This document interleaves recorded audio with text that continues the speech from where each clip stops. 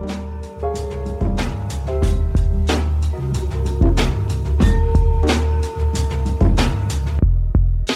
pervert a handbook passage to me, okay?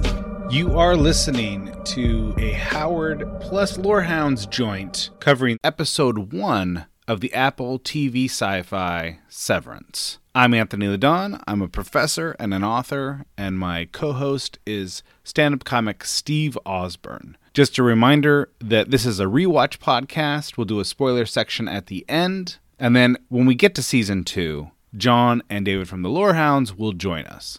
Do please visit thelorehounds.com, check out the many, many fine podcasts that they produce, and consider becoming a Patreon subscriber. Finally, before we get to the conversation about Severance, I ought to mention that my co-host Steve Osborne will be doing a couple shows in New York City next week.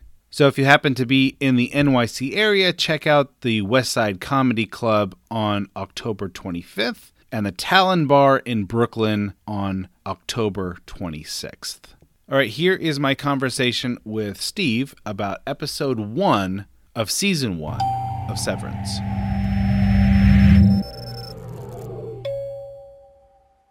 I got onto this computer, which I haven't used in a while, and all of a sudden, all of the icons on the computer are twice as big as they usually are. You're having a stroke. You wouldn't think that would throw me off as much as it has. But yeah, I'd left the house if I saw that. I'm like, I'm looking at these things like I kind of feel like they're the scary numbers on the Severance screens. This is not my beautiful podcast. All right, I am going to, your voice is fine. I'm just going to turn down my volume a little bit because there's only so much of you that I can take. Okay. Well, I'm actually going to turn your volume up. So. Oh, my. All right. All right, so are we, okay, this is a known rewatch, obviously, because we've talked about Severance before. Are we going to try to, are we just behaving as if like, hey, look, we're gonna spoil some things if you haven't watched it. So, or are we gonna try to take it as its own entity? My feeling is that what we'll do is we'll take it episode by episode and try to avoid spoilers. And then what we'll do is at the end of the program, at the end of each episode, we'll do a spoiler warning, and we'll have a section for people that don't mind spoilers. They maybe analyze the episode in light of larger story arcs. Right. Because my guess is that most people have watched this show, and then they're kind of interested in season 2 at this point. So we'll right. So we will have an opportunity to talk about that stuff. But for folks that are just using this as a companion pod for the first time, then we don't spoil anything. Sounds good. Shall we count it down? Sure. 5, 4, 3, 2, 1. So, Steve, I like waffles. So okay. I feel like I would be inclined to get competitive about waffles. All right. My feeling, because I know that you're not a big waffle fan. No. My feeling is that if there was a waffle party, you might get competitive just because there was a party attached to it. Or maybe just because there is an opportunity to be competitive. So, yeah, you mean in terms of competing to get the waffle party? Yeah, would you, you're not into waffles, but would you get competitive if said competition led to a waffle party? So here's how I work. If you said, hey, you're welcome to compete for an opportunity for a waffle party, immediately my thought is well, probably not. But then if I was to find out that someone like yourself or anybody else in the office or whatever the situation was super excited about it, I'm like, oh, the only thing, my dislike for waffles is nowhere near my enjoyment of taking other people's enjoyment away. So the idea that I could compete to win a waffle party and just sit there and just go you got anything else besides waffles? That to me, and while everybody's watching, to me, that's apex predator move. Well, see, all right, so That's good. Because we have played a lot of fantasy baseball against each other. Yeah. And so you know that if I'm competing for the waffle, I'm not just going to compete. I'm going to talk about it. I'm going to tell you why I'm going to win the waffle party, why you suck. And maybe that will spur your competitive spirit as well. Yeah. Competing, like some people like to win, and that's why they compete. Mm-hmm. Other people like to make other people lose. I think I probably somewhere in the latter category. Okay. All right. So that's good. So it's not going to work for you just as a carrot on its own. But if the carrot might include someone else's suffering, then you're in it for the Schadenfreude, is what you're saying. Man, there's a shout out to Zach Sherwin. He has this wonderful crossword puzzle, like it's a crossword show. Like he creates these elaborate, like kind of pop culture-y crossword puzzles that are interactive, and he brings 3 comics or 3 people up to compete. And he makes it very clear to the comics in the green room, and he makes it very clear to the audience that this is not a competitive thing. Sure, we're playing against each other, but it's not meant to be competitive. It's all part of this like elaborate kind of comedic narrative that he's put together, and he's done it in a game show format. And I immediately heard like you beat these other 2 people, like, and embarrass them in front of everybody. and he kept on having to remind me that it's not competitive. And I said, "You're right, it's not. I'm smoking these people." If there was a waffle party, and it's not just waffles, it's a waffle party, what would you expect to make it a party? I mean, clearly the waffles have to be part of it, right? And then you would expect the things that go with the waffles. But in order to make it a waffle party, what other accoutrement would have to be included in such a party? Yeah, I mean, I'm thinking live band. Okay. Like, and I'm thinking like big band, right? You know, I'm like big horn section, whole thing. Yeah.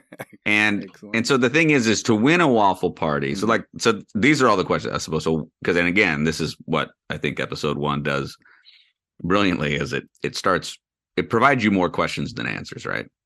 And the waffle party is a perfect example of that, because it's a small office, yeah, right? And to win the waffle party, it suggests a certain level of exclusivity, right? Like these other people are not going to attend, or do you get to sit like on a throne during the waffle party? Exactly. So it's like, so that's the question, right? Like, is it a waffle party where okay, look, good news, you won the office a waffle party. Yeah. But because you won, there's like an extra level for you, right? Like you either get, like everybody else gets a waffle while you just get like unlimited waffles, right? Or everyone has to watch you eat the waffle. Or you just eat waffles while they all fight to the death. I mean, like, or it's, no, you get to have your own waffle party and you get your own guest list, right? You can choose to bring the people from the office, but you know, you can also just like, you get some people from the neighborhood, come on, hang out, right? But see, in this world, we know that, or we're finding out in this episode that like they're, they don't know anybody in the outside world. So the party has to be. They don't even know everyone that works at Lumen. They may know like 6 people in the entire company at this point, right? It takes Mark, I think it took him 6 minutes from elevator to to office is what I think, 6 to 7 minutes. And it's in this labyrinthian, and very like, I mean, and I thought it was pretty interesting too, as he's walking through, like he knows his way, right? And it's such a comparison to where, when we are introduced to Helly, who has no idea where she is at all, and he's fully oriented in this place, and he knows how to get to exactly where he needs to get, and whereas the outer version of him would have no idea, right? But so they know how to navigate. Mm-hmm. They don't know everybody. There's so many different rooms. I mean, he's walking by rooms, but he only has this one office with and he never hesitates. His memory is such that he knows every turn. Mm-hmm. He never like, looks behind his shoulder. Did I go the right way? There's nothing like that. One more thing about the waffle party, and then we can move on. Well, we can do 1,000 things about the waffle party. At this stage in the game, I'm imagining that this waffle party is a pretty amazing party. But for me, if I'm going to be into a waffle party, I want to be involved in the making of the waffle. I want there to be a waffle maker, a waffle iron that's heated up, and I want to have just all kinds of possible ingredients for this. I want there to be sort of a basic batter, but then I want to choose what goes in my waffle. For me, that's what would make me happy in a waffle party. Do you want to iron your own waffle? I do, because I want to sort of judge how dark it gets. I don't like a super dark brown crispy experience. That to me, that makes the syrup do too much work in sort of soggy, making it a little bit soggy. I really want a light brown waffle. And I don't know why this makes a difference to me, but I do want a circular waffle. I don't want... Okay, I was just going to ask about shape preference. I don't know why that makes it... I want my pizzas to be in a circle. I want my waffles to be in a circle. It's not like I won't partake if they're in a square shape, but I look askance at it. I'm looking at it thinking, this better be pretty good. This better be pretty good if you're going to play with the shape on me. See, I guess, and this is because, maybe I'm not as deep into waffle culture and flapjack universes like so many of you are. To me, it seems like you would want the square waffle to differentiate. Like, otherwise, they're just trying to be a pancake. Mm-hmm. No, I get it. I get it. Logically, that makes sense. I think Eggo has a lot. I feel like Eggo went a long way to get people conditioned to the round waffle. I think that's probably right. For me, there's a certain beauty of having the square shapes internally, and then that full-on, crucifix in the middle, but then sort of a Celtic circle around the crucifix. This show has a lot of religious themes. I didn't think of the waffle as sort of a... Yeah, typically the waffle is considered. This is my waffle broken for you. This goes back. Drink of the syrup. This goes back to Spanish lore. Well, so when I was at IHOP, a friend of mine or a colleague was like leaving to move, and he said he wanted to get a bunch of comedians together at his favorite breakfast place, and so we met at IHOP, which all right, different strokes, and on the wall was a poster. That said, "Be the pancake that you wish to see in the world." Really? I thought it was pretty, I know this is not like an actual Gandhi quote. Like, I know it's sort of a paraphrasing, right? Sure. But it's so culturally attributed to Gandhi that you are now, most people are going to read that as a Gandhi quote, but with pancakes. And I always thought that was like, like a part of me was like, is that disrespectful, or is that like, I was hoping to see other inspirational breakfast messages, like going around the corner and just for God so loved the waffle that he gave his only begotten syrup. Like, to me, that would have been the logical next one. Sure. Yeah, no, it's disrespectful for sure. But I think, when I think of a person being pancaked, I think of the person being hit by a truck or something. Mm-hmm. Or a really good block from your offensive lineman, right? Yeah, sure. Yeah, that would work. So this could either be like a population control thing, like maybe IHOP's really into population control, or maybe it's a cross promotion with the NFL season. It's true. That's all possible. Do you prefer pancakes or waffles? So I can't eat either. It's not like I can't, but if you're gonna make, you just don't know how. If you were gonna make me, you're just like rubbing your face on it, and they're like, Anthony, you're never gonna consume it this way. No, I think it'll go away eventually. In my ear. Just sitting on a stack of pancakes. I've never figured it out. So I think we ought to introduce some of these characters first, and then I would like to do a Lumen likability power ranking. Okay. All right, and this would just be limited to the people that we meet in the office. All right, so there's Mark, who's Mark in both worlds, I think. We meet Dylan, we meet Helly, we meet Irv, we meet Petey. We do meet Petey. We meet Milchek. You meet Petey, yeah. And Mrs. Cobell. Yeah. And then we meet his Mark's sister, Devin. Is that it? Yeah, I think it is Devin. Her husband, Rickon, and all of the doofuses at the dinner party. And I do want to talk a little bit about the varying personality types that we're introduced to. But the first thing is, I would like us each to rank the people we meet in the office by the Lumen likability power ranking system. Now, these are just people that you would gravitate toward, people that you would enjoy spending time with. Nobody at the dinner party. Yeah, no. This is only people that we've met in Lumen. So I would even say PD does not count. Yeah, I was going to say, I was actually just saying in general, nobody at the dinner party I would want to ever spend time. I think PD would be my number one if we could include PD. But here's how I'm going to rank these. So for me, just in this first episode, Helly would be number one. Mark would be number two. Definitely Dylan, number three. Then Irv. Then Cobell. Then Milchek. So that's your likability. That's my order. yeah. I really had a hard time whether or not to put Milchek or Cobell at the bottom here. But there's just something I don't trust about. I mean, I almost feel like I know that Mrs. Cobell or whatever, she's almost has to act in the way that she's acting.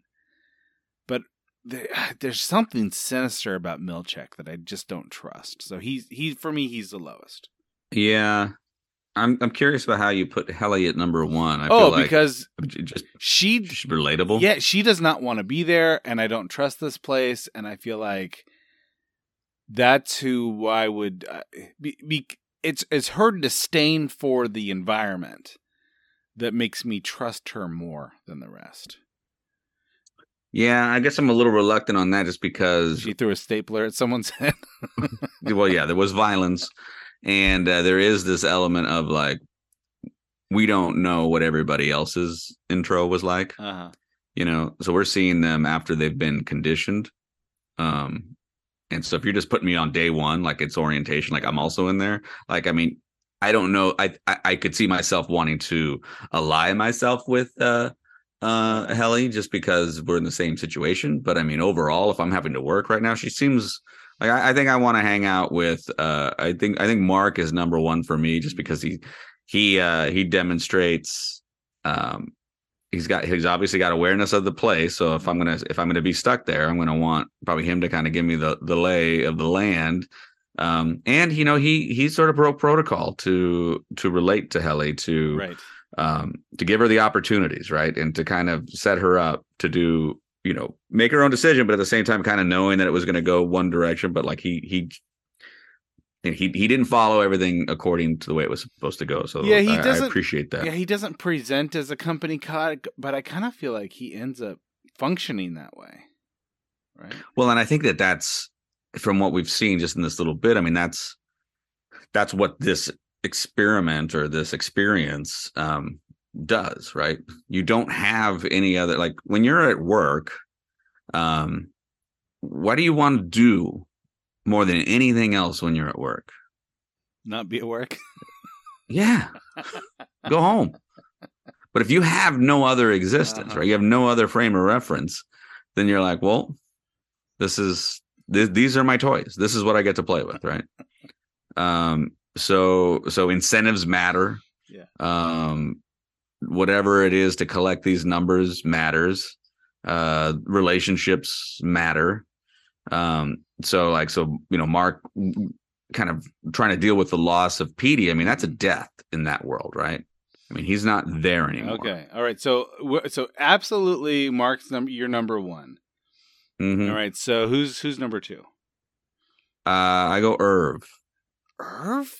Irv? Yeah. I'm baffled by this.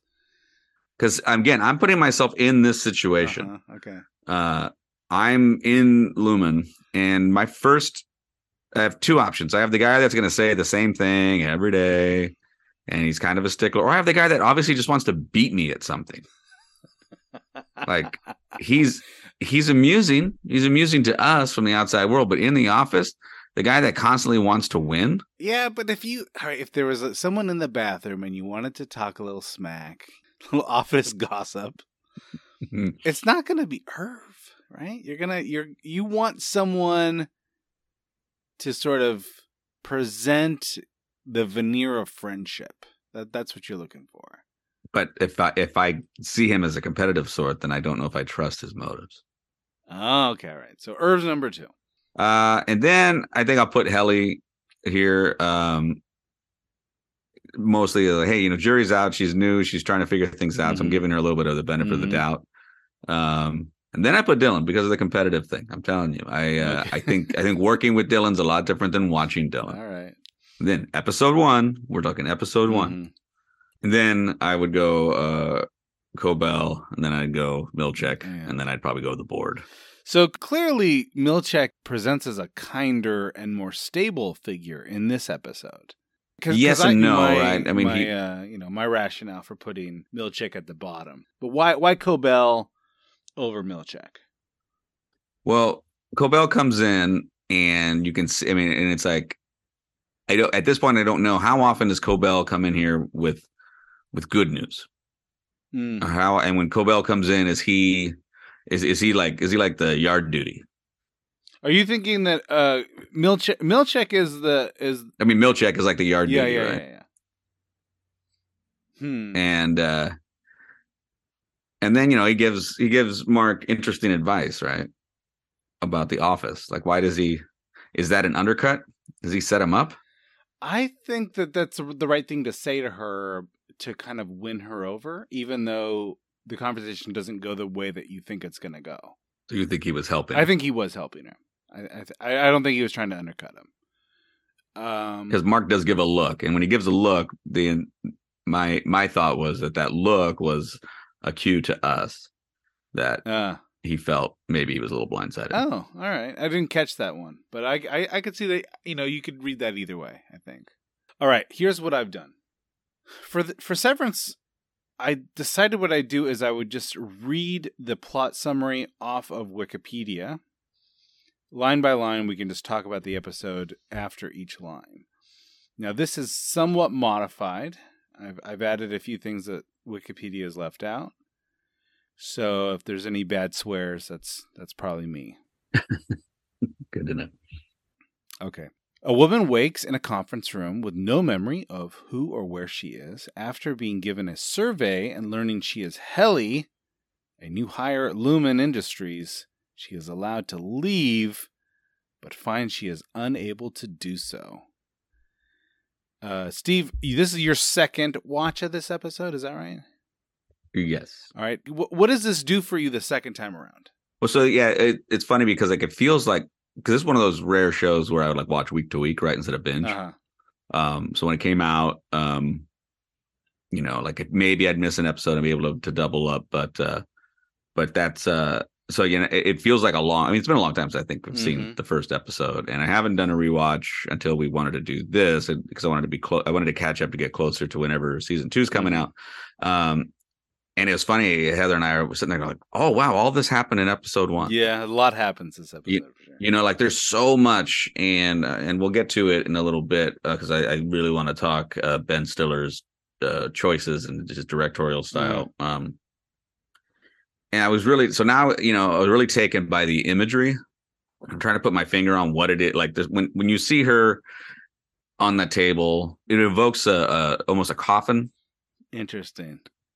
That was one thought, the way the table's shaped, the way she's kind of laid out in it. It's a bird's eye view, so you're looking down on her. Yeah, so the greenery, like, so there's I got a couple of things, which was like I got a coffin imagery. I Uh-huh. almost got like a cocoon kind of imagery, right? Like it was something, it was just the way that it was set up, and again the green brought a certain level of like nature. Well, and the title of this episode is The Good News About Hell, right? Right. And her name is Helly, so you're kind of drawing. And you are underground. Yeah, because again with the green, almost like I also was like there was like the three images that came to mind were the coffin, the cocoon, and also a pea pod. And all of them suggest something, right? Like, I mean, they suggest a change, right? Like, a pea pod is, there's a certain level of growth. A cocoon is a metamorphosis, and a death, of course, is a decomposition. But those are all very claustrophobic images if you imagine yourself inside them, right? Exactly, right. So I felt claustrophobic with that, and so I was just really kind of thinking like all three of those options are kind of on the table depending on how you go into an experience like this, right? You know, you're on one hand, there's a certain death, like you're killing a third of your day, a third of your life, right? From depending on what your perspective is, maybe 2/3, if you count sleep. Depending on who your point of view, the innie or the outie. And then there is also a metamorphosis happening, right? Something's changing, right? Like you've actually created a new person. Yeah. And I guess that's kind of where the pea pod might be more apt, right? Because there's like multiple right there, right? Like the growth of now there's more than one version. So all of those things were just sort of bouncing around in my head, and for her right now, that's hell. Right. Yeah. Right. She wakes up existing with no concept of, I mean, like what, like the pursuit of higher purpose or any type of purpose is kind of like man's kind of like go-to, right? It's kind of innate. And to, oftentimes when people talk about the difference of heaven and hell, depending on who or what your religious experience is, or maybe what sect of each particular religion or denomination, they may have a different take. And I remember growing up with the idea that heaven is paradise and hell is the absence of all good things. Like you just are living an eternity of sort of not necessarily nothing, but like an awareness that you aren't alive. That's kind of what I see with Helly, right? I mean, she's coming, as she's having to be asked these questions, and these questions are really just auditing to find out whether or not the experiment took. For her, it's like, this is the worst possible scenario. Like, wait, I know that I don't want to be here. I know I feel trapped, but I don't know what I'm missing. I'm glad that you brought this to kind of that sort of higher meta level, because I feel like the way that this is introduced, with her kind of, I don't know, on the table that looks a little bit like a coffin. The way that they frame this is that Mark has asked her a question out of order, which to me seems like a deliberate choice. And the question is, who are you? And that sort of launches this entire episode, the question of who are you? And I think that this is a direct commentary on, are you the kind of person that defines yourself by your job title? Or are you the kind of person who defines yourself by the quality of your work? How do you define yourself? Because I think that that's the bigger question. Now, in the episode, it's simply to determine how well her memory is functioning, right? But it absolutely is a question that brings you to this higher existential question. And not just who is Helly, but, who am I, and how do I answer that question? I'd like to go through these questions that she's asked. So she's asked, who are you? And then this question is clarified. A simple first name will do, right? She can't remember her first name. I think each of these questions is measuring a different kind of human knowledge. So she's asked that question about her name. She can't do it. She's asked in which state she was born, and she can't answer that question either. That's measuring not just your memory, but your communicative memory. The memory that you don't remember being born, but you remember people telling you things. You remember being this information is communicated to you socially. Mm-hmm. Yeah. Then she's asked to name any state, and she's able to do it. So she's able to name Delaware. This is measuring a sort of general knowledge, the kind of thing that you would want your employees to have, even if they don't have any personal memory. Right? They've got a general knowledge of like language and how what numbers are and things like that. So she's able to pass this test. She's able to name Delaware. And then finally, she's asked what's Mr. Egan's favorite breakfast? And this question makes zero sense to her at all. I think right. I think a later episode will help kind of explain what kind of memory that is testing. And then finally, what color are your mother's eyes? And I think that this is meant to measure long-term memory. Mm-hmm. So basically what this test is meant to do is to say, we want someone whose memory is completely wiped except for general human knowledge. We don't want this person to have short-term memory, long-term memory, or personal memory.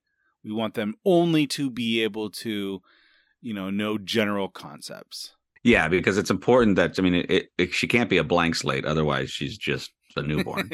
You don't want a newborn. Yeah. And, but the key is that she can't have any connection to her world, but she can't have connection to the world at large to some degree. Right. So are you the kind of person who is interested to know about your coworkers' personal lives? Typically no. Okay. So my wife has a relatively new job, and one of her coworkers has a hobby, and that is competitive play of Zelda Breath of the Wild. Oh. And the first time he met her, he told her that he holds the national record for completing Zelda Breath of the Wild in speed play. And to me, that's something that I would care about. I would want to know that. Like this guy could play a game that took me a whole year to complete, and this guy can do it in under 17 minutes. I find that fascinating. Most of the time, I don't really want to know about your dogs or your children or your husband, anything like that. Every now and again, there is a little detail that intrigues me, that makes me want to know a little bit more about my coworkers. Well, yeah, but are you going to seek it? Are you going to go out of your way to find out? I wonder if this is somebody has something interesting, and then how far do you go before you find out that it's no? This individual came out and he just said it right off the bat. Yeah, he just, full flex right off the bat. Just says, "Hey, I know you're new here, but here's what you're doing." Yeah, I would prefer to find that out maybe week 2 or something like that. See, this is the Dylan thing, right? This is why I find I like two things can be equally true. This guy could be fascinating, and I want nothing to do with him, right? It's like it's like a guy. I remember seeing a guy come to a comedy show in the audience, and he had a falcon. He brought a falcon indoors? He's got a falcon. He's clearly a falconer, I would assume. I feel like here's why I say I assume. Make the judgment. It could be that he just found it on the road, and it just perched on his arm that has this like protective sheath. If I found a falcon on the road, the first thing I'm going to do is to go to Falcons R Us to buy all the Falconer stuff. Yeah, see, I'll buy Falcon stuff at Falcons. So that's just where you and I are different. So I'm looking at this guy and I'm like, this guy simultaneously, the most interesting thing about this guy is the very reason I don't want to go talk to him. Not because I'm afraid of a falcon, but because, oh God, this guy's going to let me know all about falcon. And he clearly wants people to come and ask about the falcon. You're right. He's not like, well, I couldn't get the falcon sitter, but I had to come to this show. Well, and it's a comedy thing, so he probably wants one of the comics to notice him and work him into the bit, right? And I immediately think of this guy is going to be the kind of guy where you go up and talk about his falcon. He's going to be like, oh, I'm so tired of talking about my falcon.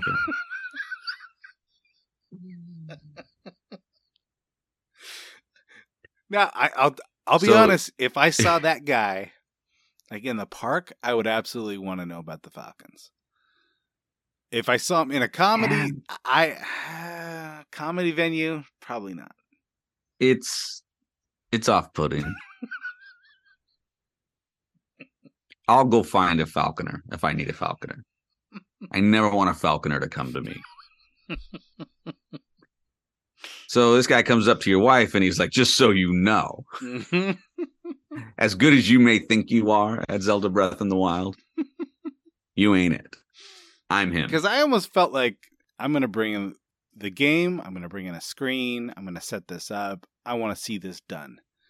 Because if he's as good as he says he is, he should be able to get this done on his lunch break. I would like to see it happen. He is either the world's most competitive coworker or the world's worst at pickup lines. All right.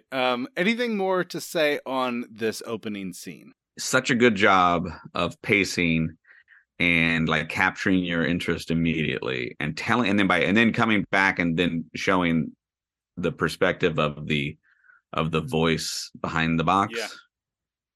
Yeah. And then also juxtaposing that with the voiceless voice behind the box that is the board. Right. Like the Wizard of Oz, right? Like the man behind the curtain. We hear, there's a voice that's like asking all these questions. So it suggests a certain level of power. And then we see what that was, and we see that it was like very much like is part of the job. Right. And so I like that idea, right? So that it's somewhat like from her perspective, this person is holding all the cards, and the reality is he's just holding a handbook. And I like that kind of undercutting approach to that trope. And then we get it back, but in a new way with the board that will not be contributing vocally. And well, we're not there yet, but Mrs. Cobell also we find out that she's the real big brother, right? Because right. And she's not saying anything to interfere with Helly's desire to leave. So we find out that there are like at least 2 stages of oversight and pretty, a lot of micromanaging. Right. You've been promoted to lead, but that doesn't mean anything. Yeah, maybe. I mean, I guess Miss Cobell doesn't really jump in, but Mark absolutely pays the price for this later. Right. Let's jump to this next scene. So Helly sees a video explaining that she has undergone the severance procedure, which split her memories to create a version of herself that will only exist inside the workplace.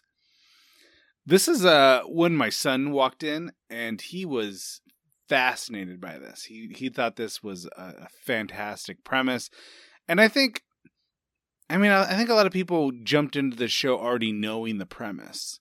So my son had no idea about the premise. He was just kind of jumping into the scene.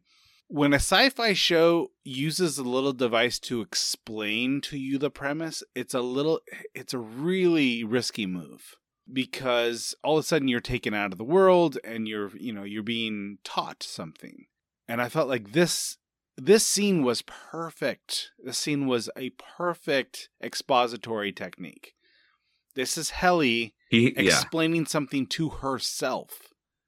Yeah. And you can totally see in world why someone would need this. You wake up, you don't trust anyone, you don't have any memory. The only face you're going to trust is your own face. Yeah, it's really good. I mean, it's and Stiller does he has 2 moments of really almost perfect ways to explain things, like the expository method that like I always think back to like Inception has to explain to you what's going on, and it's at some point you're just like, okay, now I'm just listening to an explanation of what's going on, because the more complex it is, the more it's required. Yeah.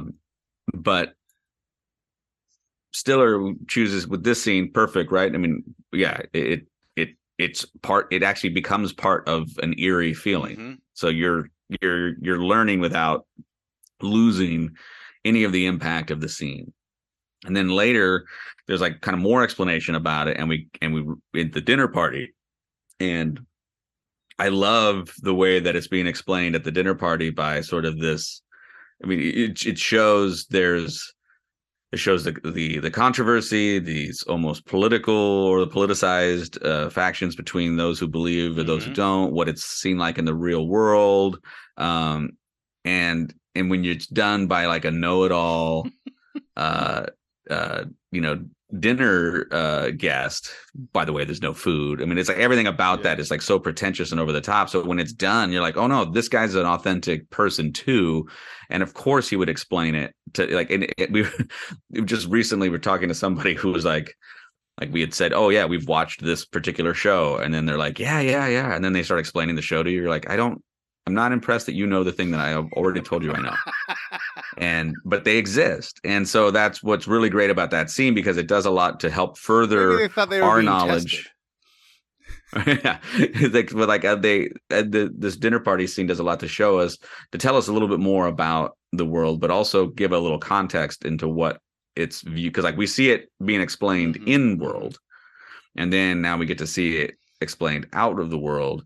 And I think it's such a good way to do that, where you actually are grasping all this information as an audience member, and you're learning more as it's going on, but it's not at the expense of any suspense or tension or character development.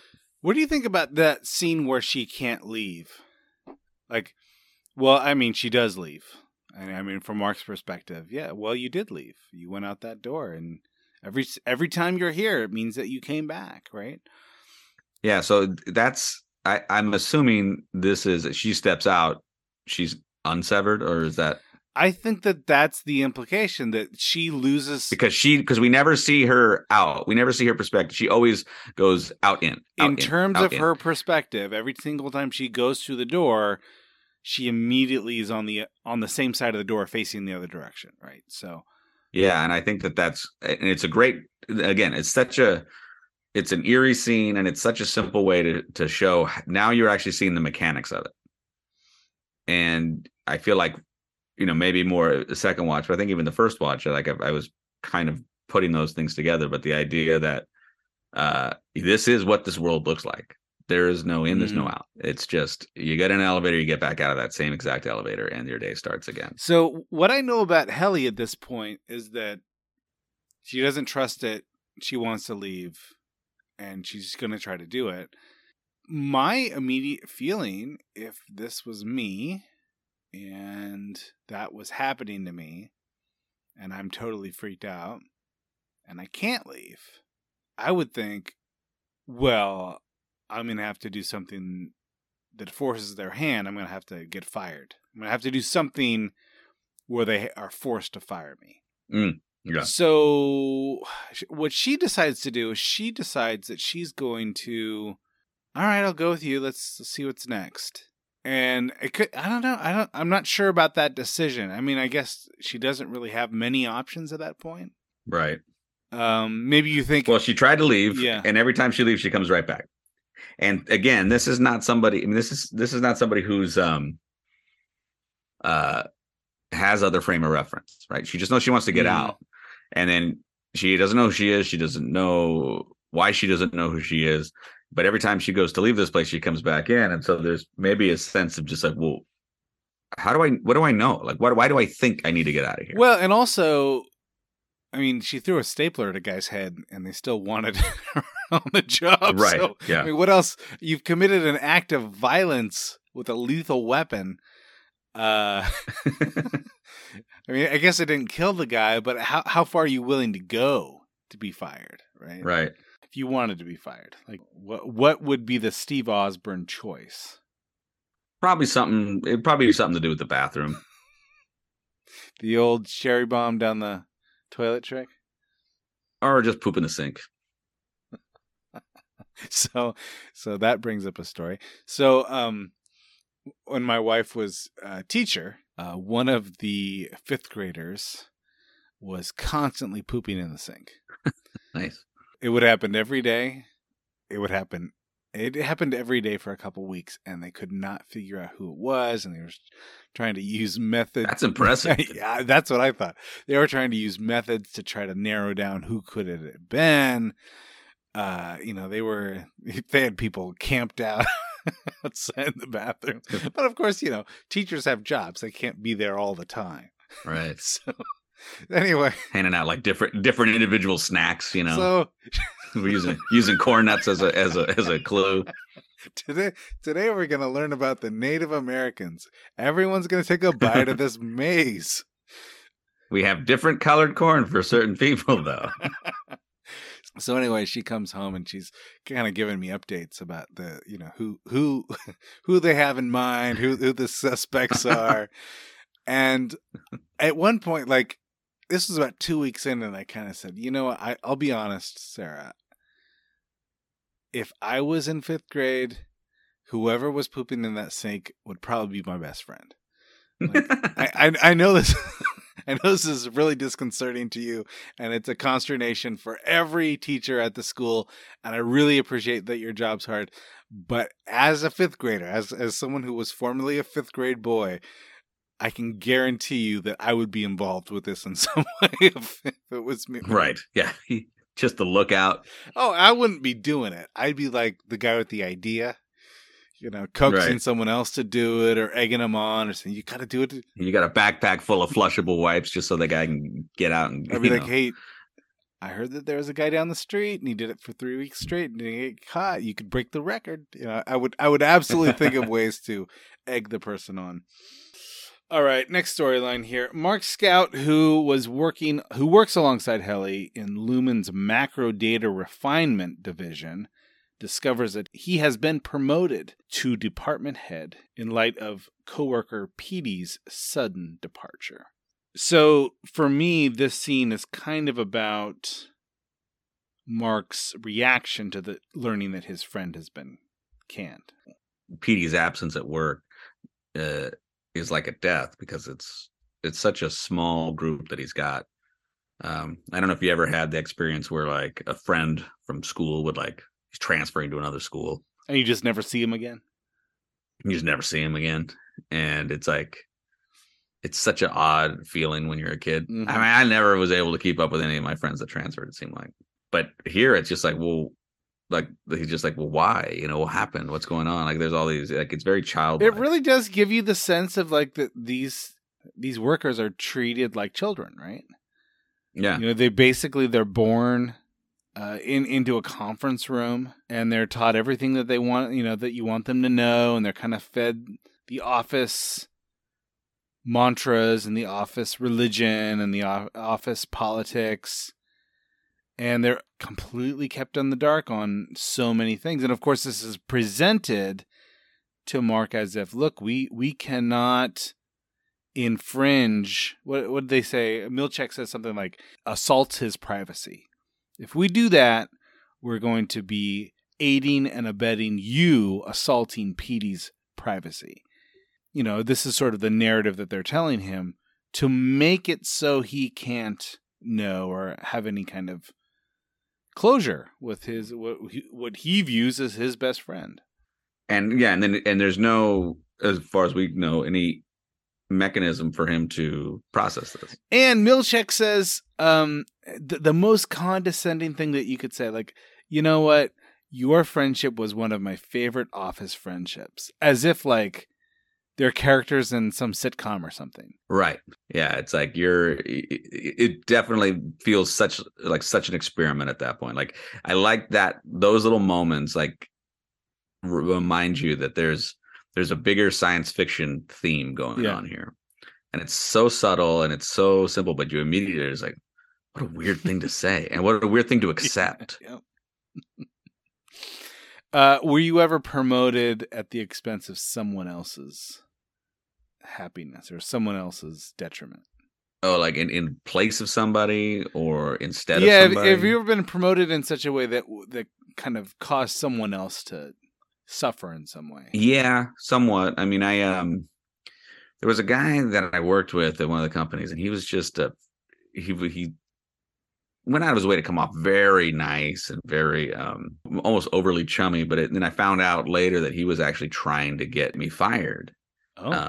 And trying to take over. He wanted to take over my job, and kind of empire build. So not because he didn't like you, but because he wanted what you had. Yeah, well, I don't know. He may not like me, or who knows. And he, I found this out from one of his employees, and I was like, well, this is really crazy. And he was really working behind the scenes, working with like our mutual boss he kept on trying to like convince him. And at some point it just got to the, like, I kept on hearing these comments, and I went and met with HR on it. And it turned out that, without revealing too much, they said, well, there's other things going on. You're not the only one to bring concerns up. And towards the end of his tenure there, unbeknownst to him or I didn't know he was going to be on the outs. They announced that I was being promoted. And I was, the day that they were going to announce it, like I really wanted to see what his reaction was going to be. But the night before, I went out and had a little dinner, and I guess I had some of the worst food poisoning. And I was throwing up. Now, are you sure that that he didn't do it? Poison you? Yeah. So I was throwing up all night, like all night. Like I went into like a different room to just lay there and groan. And the next morning I popped up, super grave. And I was just like, I'm going to work. I'm not going to miss this moment. I want to see his face when they announce that I got promoted after all of his efforts to try to, get me fired. And they didn't make the Schadenfreude. Yeah, and they didn't make the announcement. and then he left like the next day. And I was like, All right, next segment here. The outside version of Mark, a former professor, is grieving his wife's death and living in the Lumen-subsidized town of Kier. He attends a dinner party without food with his sister, her husband, and their doofus friends. For me, this was one of the weirdest parts of this pilot episode. Yeah.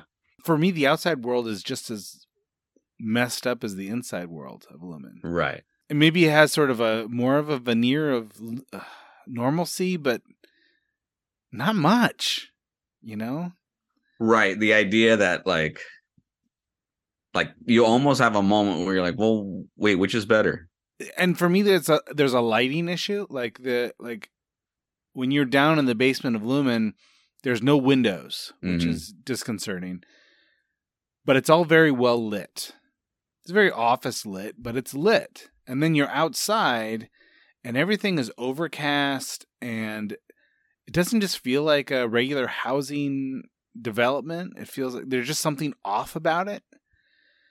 And, you're having to have these conversations with your neighbor about trash cans, and you're gonna have to go to this party with your sister's friends, and nothing feels comfortable in this. And so you wonder, like, which is better? Which is it better to be at work? Or to me, it brings up a different question. Like, if the whole concept is this work-life balance, and the thing that I jokingly referred to, like, what is the one thing you want to do when you're at work, and that's like leave work. It's like, well, what is home for him? It's schedules, recycling versus trash. Yeah. So there's a calendar objectives. Pretending that you enjoy the company of your sister's husband. Pretending that you enjoy the company of other people you're forced to be around for whatever reason. You have disagreements with the person right next to you because they're not like the calendar is very simple, and now they're infringing on your ability to do things.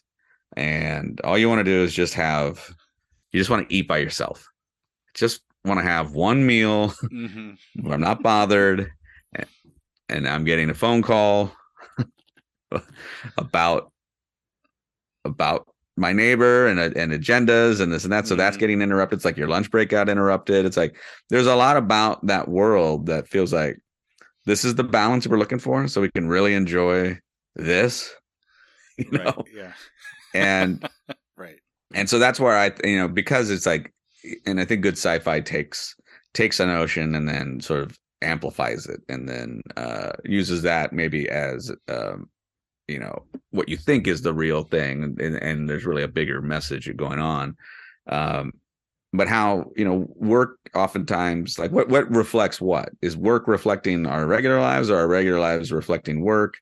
And how much play do we allow ourselves? Okay, so there's only so much I think we can say on this topic until we get to the spoiler section, but I do wonder, are the people outside in the town of Kier, are they all stupid? Right. That's when, because that dinner party to me is like, what is happening here? Like, these people present as like they're going to have interesting conversation. In fact, they're going to skip the food because the conversation is going to be the food. Right. But in terms of conversation, not knowing why they didn't call it World War I during World War I, right, is ridiculous, right?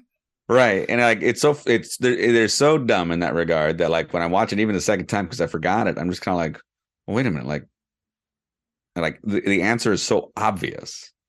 So that when Mark reveals the obvious answer, I was like, there was that brief moment where I'm like, I almost had the same look that he had. I was like, well, what this, why this isn't confusing, right? Like, why this isn't a thing, don't you? And not only that, he's presenting it as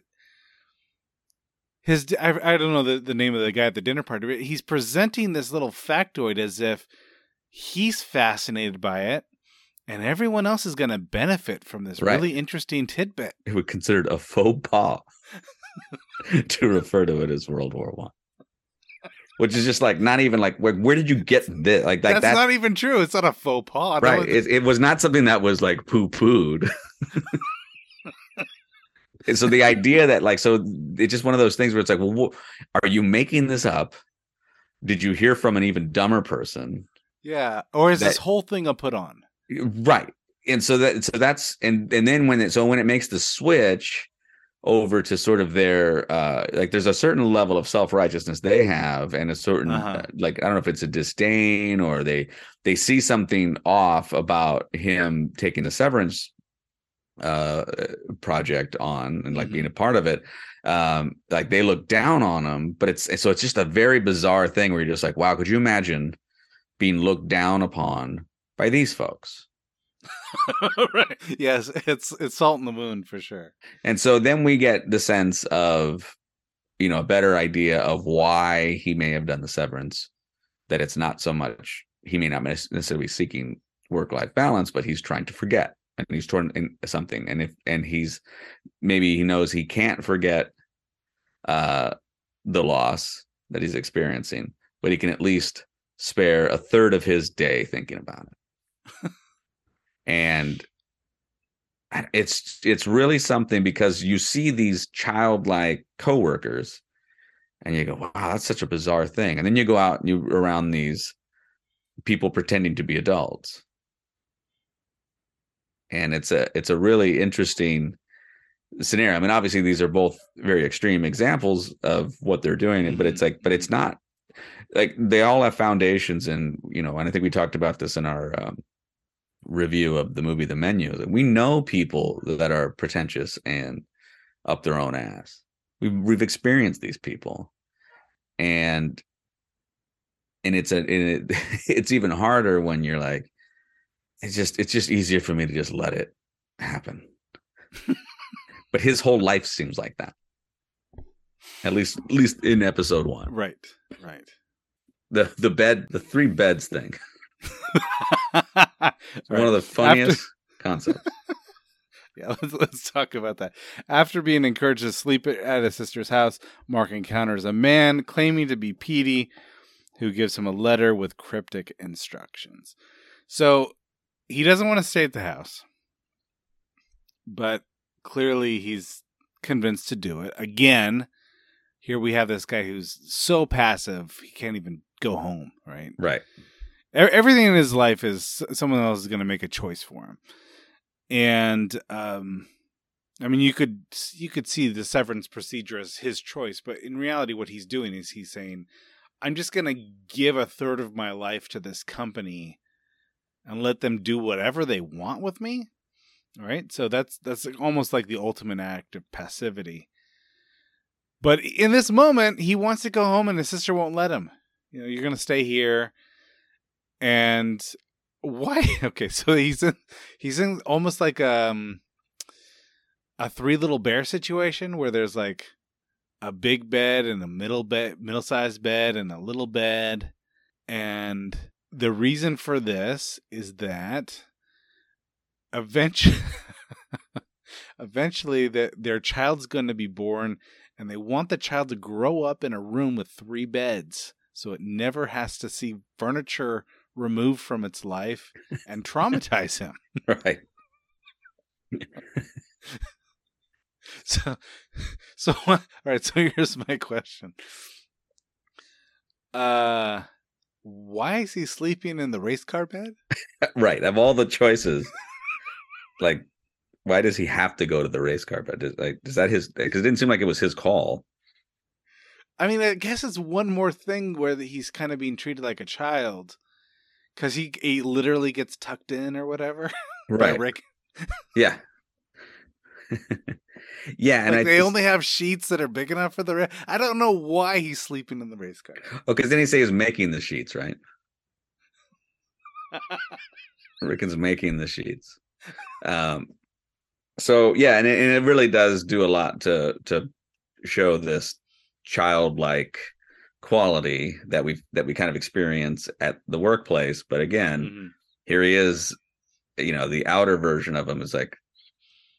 So it kind of brings up the question of like, who are these people in regular life, and how much of that inevitably bleeds over to the other side, right? And I think that's and that's kind of the idea of this whole concept of work-life balance. And I think we search for it a lot of times, right? Like, I like a job that says it's going to give me work-life balance. And what does that mean exactly? Now, I had one person explain to me, well, what's really nice about this job is, you when you get there at like 8, you're on the job, but when you're done, you go home. You don't have to think about it. They're not going to be bugging you after hours. You're not going to have to answer emails after hours. It'll just, whatever you're working on is going to wait for you till the next day. And that's just not true, right? I mean, it's not. I mean, no matter what the job is, for the most part. Yeah, for most people, you can't bifurcate. Well, and not only that, but I don't think that's good either way, because the flip side of that would suggest, okay, well then what Severance does is like, okay, but then when you're at work though, you're not bothered by your plumbing issues that you have to rush home to deal with. You're not bothered by trying to balance doctor appointments around this or that, or you're not bothered by the kids being a pain or whatever it might be. And while all of those things do take away, like if you're thinking about work when you're home, you're not as present as you could be, and vice versa. If you're thinking about home, you're not as present at work as you might. All of that is to suggest that none of these things are informed by the other. And that's not healthy, right? So this is the idea that that maybe what we consider this utopian work-life balance situation is an unattainable and it's not human nature. And so this whole idea of like, okay, well, does he appear childlike at work? Because in real life, he's just very passive. And whatever his situation is, maybe he wasn't this way prior to the tragedy, but now post-tragedy, he can't make his own decisions. And maybe that informs both sides to the point where I think the obvious thing is to say, well, the inner version, the guy who's working at Lumen is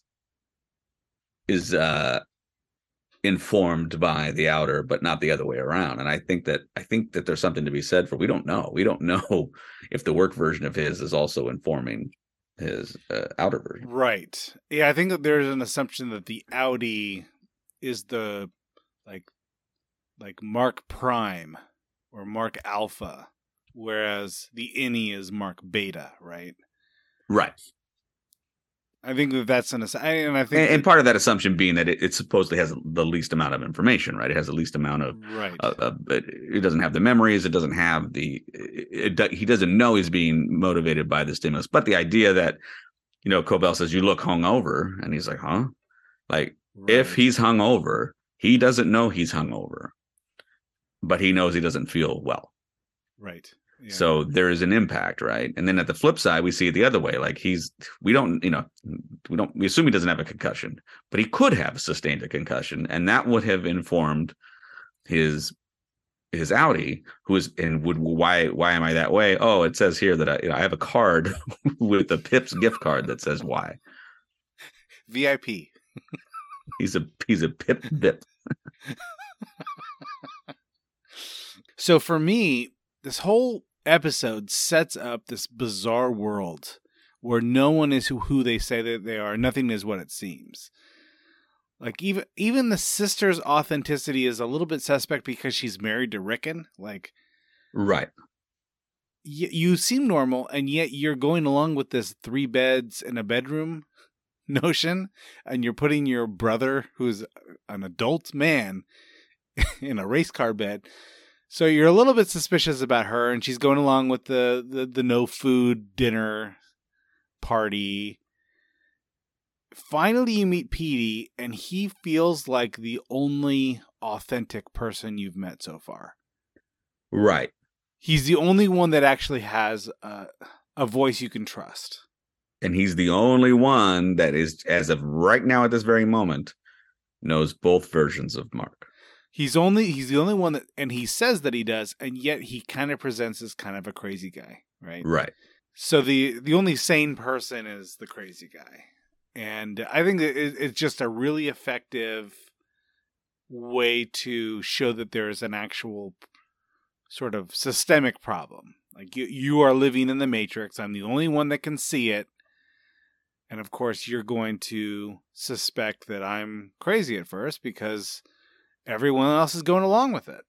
Yeah, and yeah, I like the idea that you say that the who do you trust and how and why, and I really like the dynamic between Devin and Mark. Like, this seems pretty genuine, but again, like you said, it's undercut by her husband, her choice of husband, and the people they are around, and mm-hmm.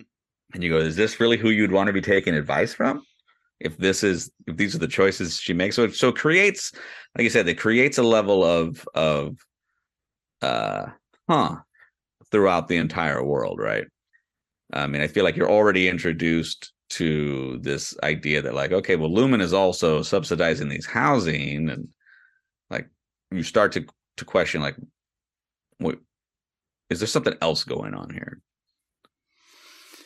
Yes, and then you're wondering, number one, like, what is this restaurant, Pips? Like, it looks like a crappy old diner.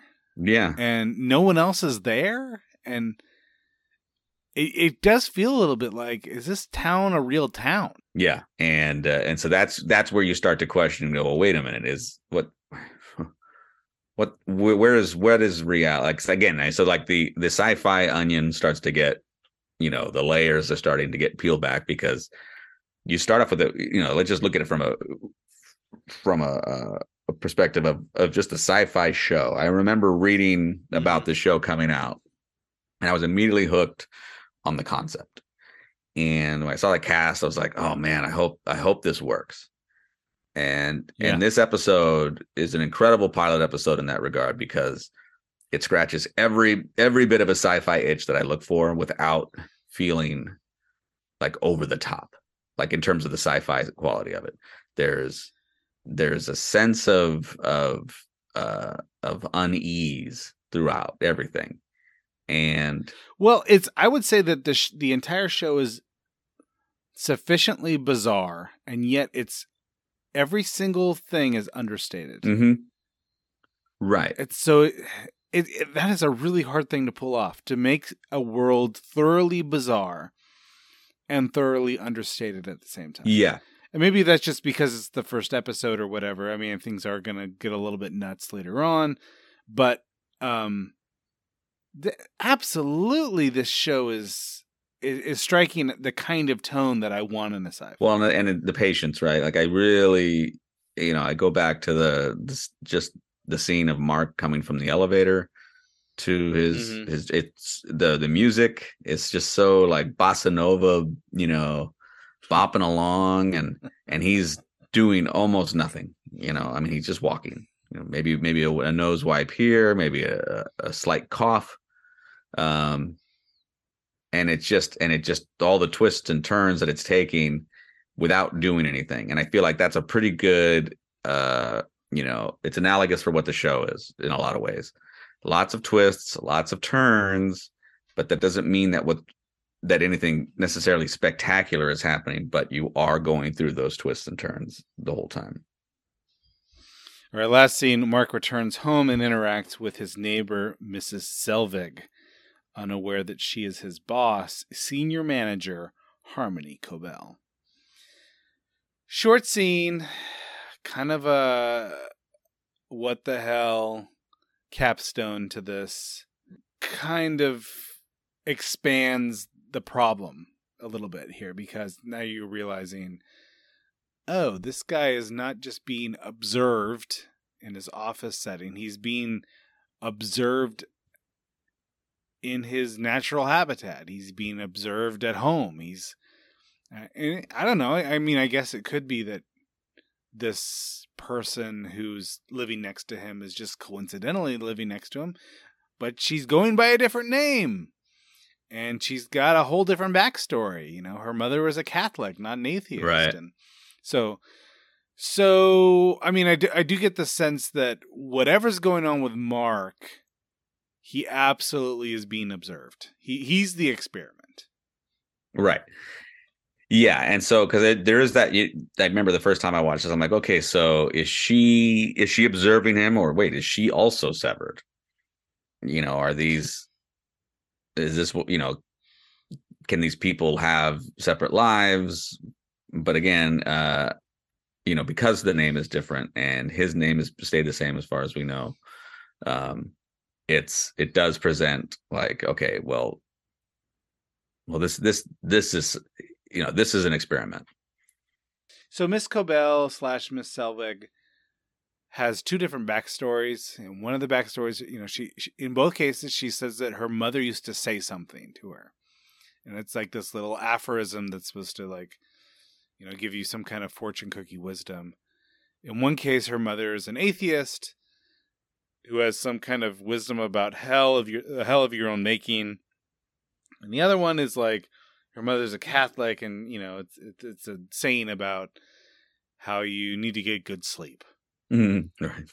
Do you feel like one of these is true and the other isn't, or do you feel like no, both of these are total lies? Yeah, it's a weird one, right? And it's I like the idea, like either way, I like the idea that they're saying that there's two worlds, right? I mean, in each world, and if she's orchestrating this in one world, an atheist point of view is more appropriate than maybe the Catholic point of view.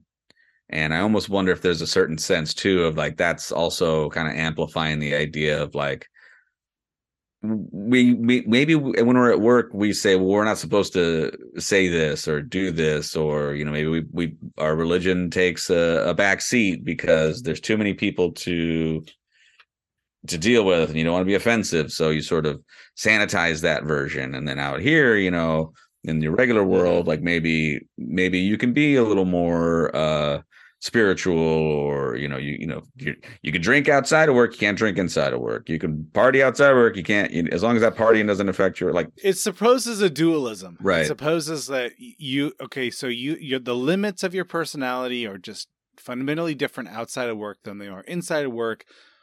You have a personal life, you have a professional life. The dualism there is also present in any kind of religious upbringing, right? It's like the dualism is, okay, there's this place, but then there's also hell. Or there's this place and there's also heaven. So there's like two levels to existence in this situation. And I almost feel like probably both of these are lies. This is my sense with Miss Selwig and Cobell is that I don't trust her on the inside. I don't trust her on the outside. Everything feels like it's a prompt. Everything feels like it's carefully orchestrated to poke Mark, who's a rat in a maze, and see what he does. Right. And you see that in the hallway, right? I mean, that's what he's doing. He's making his way through like a rat's maze. Yeah.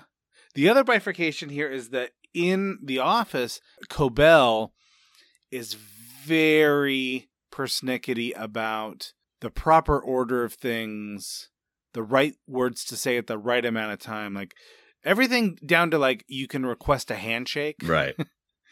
It's all according to protocol. Whereas on the outside, Miss Selvig, she can never get the stupid recycling and garbage schedule straight. Right. She's totally inept at anything that requires a schedule or protocol or anything like that. So it's almost creating this angel on one shoulder, demon on the other shoulder kind of situation for Mark. Yeah, on one hand, inside she's instructing Mark's behaviors down to the T. In the other one, she's treating him. He like almost has to become a leader to her by virtue of him needing. Like I can never figure out. He has to step up. He has to step up to the plate around her, whereas the other one, he's just told when to do whatever.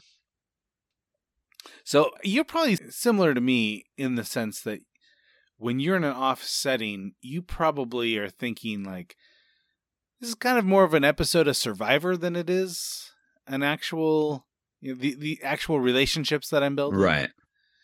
Yeah, I'm really bad at maintaining relationships with work friends. Like I have people that a job I used to have like a year ago, and they're just like, hey, when are we gonna get together for drinks or this or that? And it's like, and I'm real good at being like, yeah, that day works, and then not doing it. And it isn't even necessarily because in the office, when you're in the office, that's the right thing to say, right? But as soon as you leave the office, that's the last thing you want to do. Right. And right now, like, there's no, I mean, and it isn't to say that I don't, like these people are fine, and some of them I probably actually do enjoy, but I didn't know they existed before I got that job. And we just move on now. Right. I mean, it's like, that's fine. It's all right. And it's funny how fast, like this shows a little bit of a critique on this, but it's funny how fast you shake off the office persona as soon as you're in the car on the way home. Man. Yeah. Like it's not a full-on forgetting in the elevator situation, but as soon as you turn on that radio in your car, it's like you're an entirely different person. It's like it's like any scene in Mission Impossible when he rips his mask off.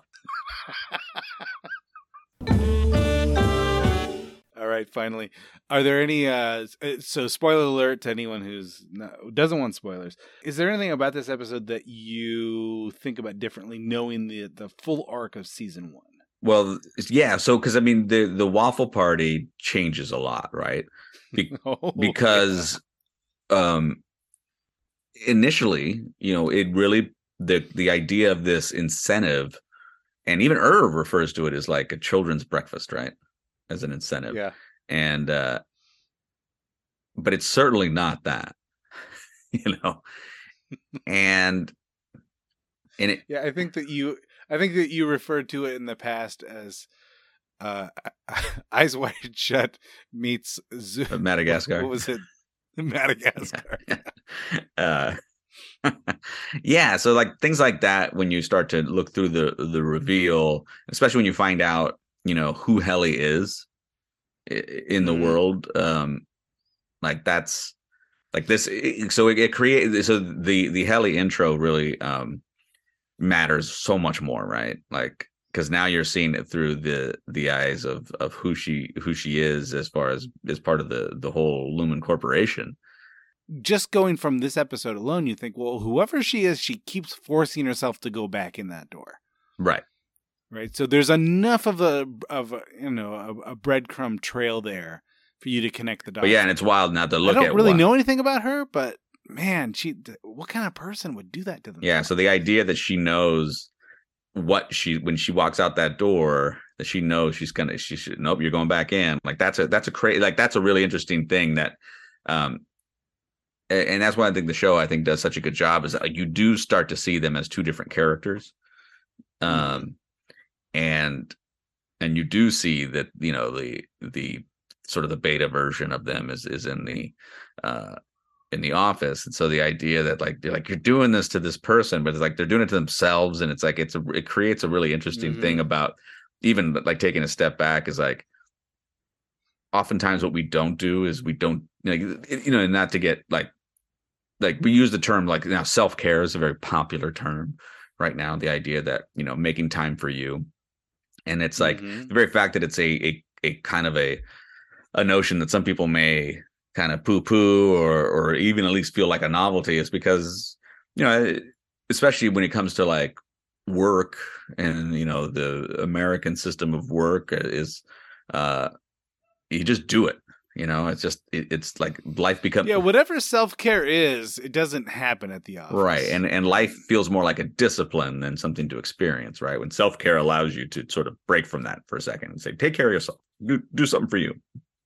And so this idea that they keep pushing their work selves or this other person back into this world, they have no idea what they're going through. But it's like so they've divorced themselves from this idea that they're like, they don't even know if they're like the idea that they're torturing somebody, but the person they're torturing is themselves is a very odd and kind of a really deep thing to kind of consider. And when the notion of self-care, it's like, well, do we need self-care because we do self-mutilation? You know, is that the other side of it? Is that the reason why we need to take time for ourselves is because we give up so much for some other reason, whether it's practicality or you know or obligation or whatever it is that we think we need to do these things for. Is like the very fact that we have to take a break to be nice to ourselves suggests that we're maybe the self-care is just stop pushing yourself through that door to be tortured or whatever it might be. Well, right. Yeah. And I think a lot of people will do that because they do. I mean, there is a legit metaphor to be had here about people feeling trapped in their jobs, whether it's by way of golden handcuffs or just because they feel like they're at a dead end in other ways. So I just think this is a really unique show, really interesting commentary, very relatable to almost anyone who's ever had a job. Right. Especially relatable to people who have ever had waffles. So. Well, and it's great to see a high concept that is like, this is in many ways, this can be perceived as like kind of heavy sci-fi, but it's accessible. And that's, again, I think a lot of credit goes to Ben Stiller for being able to find this balancing act of maintaining a relatable world while like as the episodes go on, he turns the heat up on the bizarre.